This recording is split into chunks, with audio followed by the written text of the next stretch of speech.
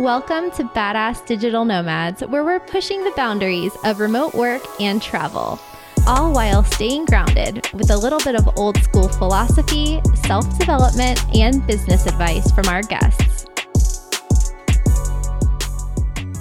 Hey there, Kristen Wilson from Traveling with Kristen here, and welcome to episode 217 of Badass Digital Nomads. I'm so excited to share with you today interviews that I did with digital nomads at the Digital Nomad Village in Madeira Island last year. This is the audio from a video I did for YouTube with more than 500,000 views so far. And so it seems that people really love hearing from other real people from different countries around the world about how they make money online, how they became location independent, and how they can support themselves living in beautiful places like Madeira Island. So we talked to digital nomads from Portugal, from Germany, from all different countries, and that is in today's episode. This episode is going to come out probably a day late this week, so my apologies for that. And that's because I've been celebrating my birthday this week. My mom has been visiting me here in England, and so things just got a little bit behind today, but we are still bringing you an episode of the podcast this week, so not to worry. I also want to thank all of you for all of the very kind birthday wishes and messages that you sent me throughout the week, whether it was in a YouTube comment or Instagram comment or an email. I really appreciate it. You know, after a certain age, birthdays, they can bring mixed feelings, right? You know, but I think every year I am really enjoying my life so much more because as you get older, you just get to know yourself more and you get to know what you like, what you don't like, the people that you like to spend time around, the places that you love to go, the hobbies and activities that you love to do. And I have to say that I have never felt better. I'm really feeling my best right now. I'm absolutely loving life and I'm happy to be another year older. But thank you for all of those messages. And I also did the first YouTube live stream with my cell phone out traveling around that I've done since the pandemic. So it's been at least 3 years, maybe more, 3.5, 4 years since I did one of these live streams. And I did a live stream live from Liverpool, England on Sunday. And so I will link to that in the show notes in case you want to tune in and see what I was seeing around rainy Liverpool, including the Beatles Memorial statue. So that was very cool to see. And thanks to my YouTube subscribers, I think it was Andy and Aiden who were pointing that out in the background. And so I basically ran back along the waterfront to go and see that statue. So you can see it on my YouTube live. Also, big shout out and thank you to my Patreon patrons for all of your support and for weighing in on new video and podcast ideas coming up in the next few months, and also for all the birthday messages as well. I really appreciate you all. And before we hop into today's podcast, I also want to announce an opportunity to meet with me in person this September 2nd through 4th at International Living's Ultimate Go Overseas Boot Camp in Denver, Colorado. I haven't done an in-person meetup since the end of 2021, and this is the first time that I will be speaking at International Living's annual boot camp. I believe it's their only event in the United States this year. And so we have a special link for Badass Digital Nomads listeners where you can get $200 off the early bird discount and also receive a special 1-year complimentary membership in International Living. And that is with my Traveling with Kristen and Badass Digital Nomads friends and family discount. So you get $200 off of the early bird price plus that 1-year membership. And we will get to hang out in person this September 2nd through 4th at the Sheraton in downtown Denver. And that is over Labor Day weekend. I haven't been to Denver in years, so I'm really excited to go back. There's going to be tons of great speakers, great events, cocktail receptions, networking breaks, fireside chats, all sorts of amazing things happening during an action-packed couple of days. And I'll also be there speaking and also hanging out in the hallways at the events. So if you've wanted to meet me in person, ask me questions about travel, living abroad, and just learn from all of the other people and speakers who are going to be at the event, then I highly encourage you to come, especially if you'll be stateside already during that time. There will be more than 200 experts from 5 continents over 3 days. So I'll leave the link to that in the show notes, and I hope to see you there.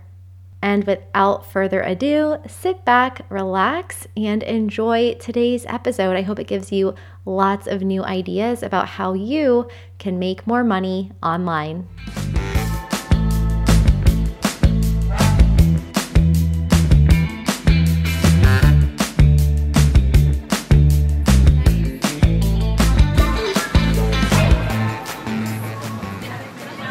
Hi guys, can I interrupt you? Yeah. My name is Hans, nice to meet you. Hans, where are you from? I'm from Germany, Renat is from Brazil. What do you do for work that lets you live on this island? We are running a yoga and meditation school called Soul of Yoga in Germany, Austria and Switzerland. We are having seminars on the weekends and also online courses, online mentorings, coachings in groups, one-on-one. So what I'm doing here is like organizing the business side, planning programs, doing the marketing side, because that's like what consumes most of the work, and also having online classes and online programs. You have the classes also in person? Most of them are in person. There's also a colleague of mine who is actually living in Hamburg and driving around to different cities. I just stayed here for 6 weeks now, so I'm gonna go back next week to have a class in Munich, then I have one in Vienna, then it's another one in another city. So do you keep your house in Germany? No. You have no address, no fixed address? No, as of now, not. And what were you doing before this? I was doing the same job but in Germany. Before that I had been an engineer, slowly went down from a 5-day week to a 4-day week to a 3-day week and scaling up solopreneur thing. Then it just became like a full-time thing. So you were able to replace your salary from engineering with doing yoga and meditation retreats? Depends on the fluctuations induced by Corona policies all over the world, but it's going so far. What would you say that,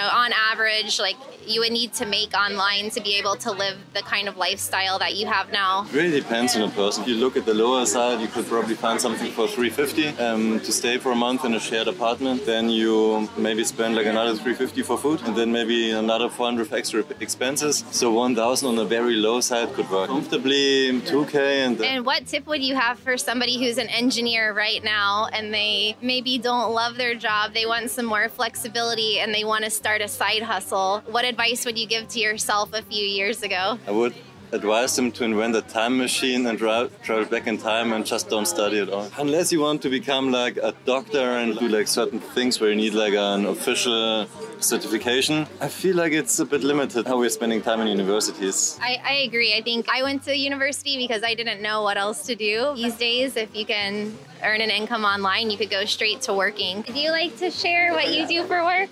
Yeah, sure. Awesome. What's your name? Federico Blake. Federico, where are you from? From Belgium. Oh, and how long have you been in Madeira? 3 days. Wow. Where were you before? In Belgium. I worked in Brussels, and now I moved to Madeira just this weekend. So did you just become nomadic now? Yeah, pretty much. Is this your first time being a digital nomad? Yes. How long have you lived and worked in Brussels for? Your whole career? I lived in Brussels on and off for about 10 years. I traveled a little bit in between. I worked in Brussels for 3 years now. How did you get permission to leave the country and come here? I work for a small company that's quite flexible. I approached them indicating that I would like to start something new, move out of Belgium, because I had that plan for quite a long time already. Yeah, we've been discussing for several months how I could organize my own work and so on. Their first reaction was asking whether I would stay with the company. We found a good arrangement, so I work remotely. And what kind of company is it? It's a research-based consultancy, and I specifically work on tech deployment and circular economy in industry. What is a normal day in your life? I know you've only been here 3 days, days, but like, what are the kinds of things that you get to do outside of work? This is only my third working day outside, so I'm still figuring it out. I just figured out that where I live right now, 10 minutes from the beach, it's also 10 minutes up the mountains from hiking trails. What I would like to do right now is go to the beach in the morning before working and then go to the co-working space and work from there. What do you think inspired you to have this lifestyle? Why not just stay in Brussels and like live a normal life? The urge to do something new, but more importantly, the urge to connect to someone new. I was here in the summer, actually just on holidays. I also worked a few days from the co-working space by accident where I work from now. I found the people that I met really inspiring, very much a mix of people from different backgrounds, professionally but also culturally. It's very interesting to connect to them and try to speak the same language. Yeah, for sure. I think a lot of it is really about the people that you meet, and that's why we're here at this lunch with like 20 remote workers from all different countries, so that's super cool. And do you plan on staying in Madeira long term, or are you going to keep traveling? I plan to stay here for long term, definitely. Not sure yet how long, but we'll see that. And what tips would you give to somebody who wants to ask their boss or their employer to work remotely? Be precise, be specific about what your intentions are, how you feel about changing your environment, what you need, what you seek to develop yourself and your project. Position the added value of that towards yourself, but also towards your employer, very specifically, providing additional solutions or new markets, new opportunities, or indicating, hey, I need this for my own personal health and I would like to keep working with you. Would that be okay? It's funny because working for a company is always a relationship. You have to work on it like you do on your relationship. Great advice. Thank you so much. Thank you. What is your name? Sam. Where are you from in the Netherlands? Utrecht. And what do you do to work remotely? I'm a virtual assistant, online companies. Do you work for yourself or do you work for an assistant company? I work for myself. I have a team with VAs. How did you get started in that? My boyfriend has his own company. I worked for him just for fun. And then his clients came to me to ask if I can do that for them. What were you doing before that? I was in school. I was in nursing school. So do you think you'll ever be a nurse? I don't think so. I am a nurse, but I'm not working as a nurse. So what are some important skills that people need to be a virtual assistant? I think you have to be very patient. And do you work with people from a certain industry? Coaches and e-commerce sellers. I'm more marketing specialists. What is your lifestyle like here in Madeira? Yeah, in most times, weekdays we work very much. In the weekends we go do hikes or just go to Purple Friday, the party.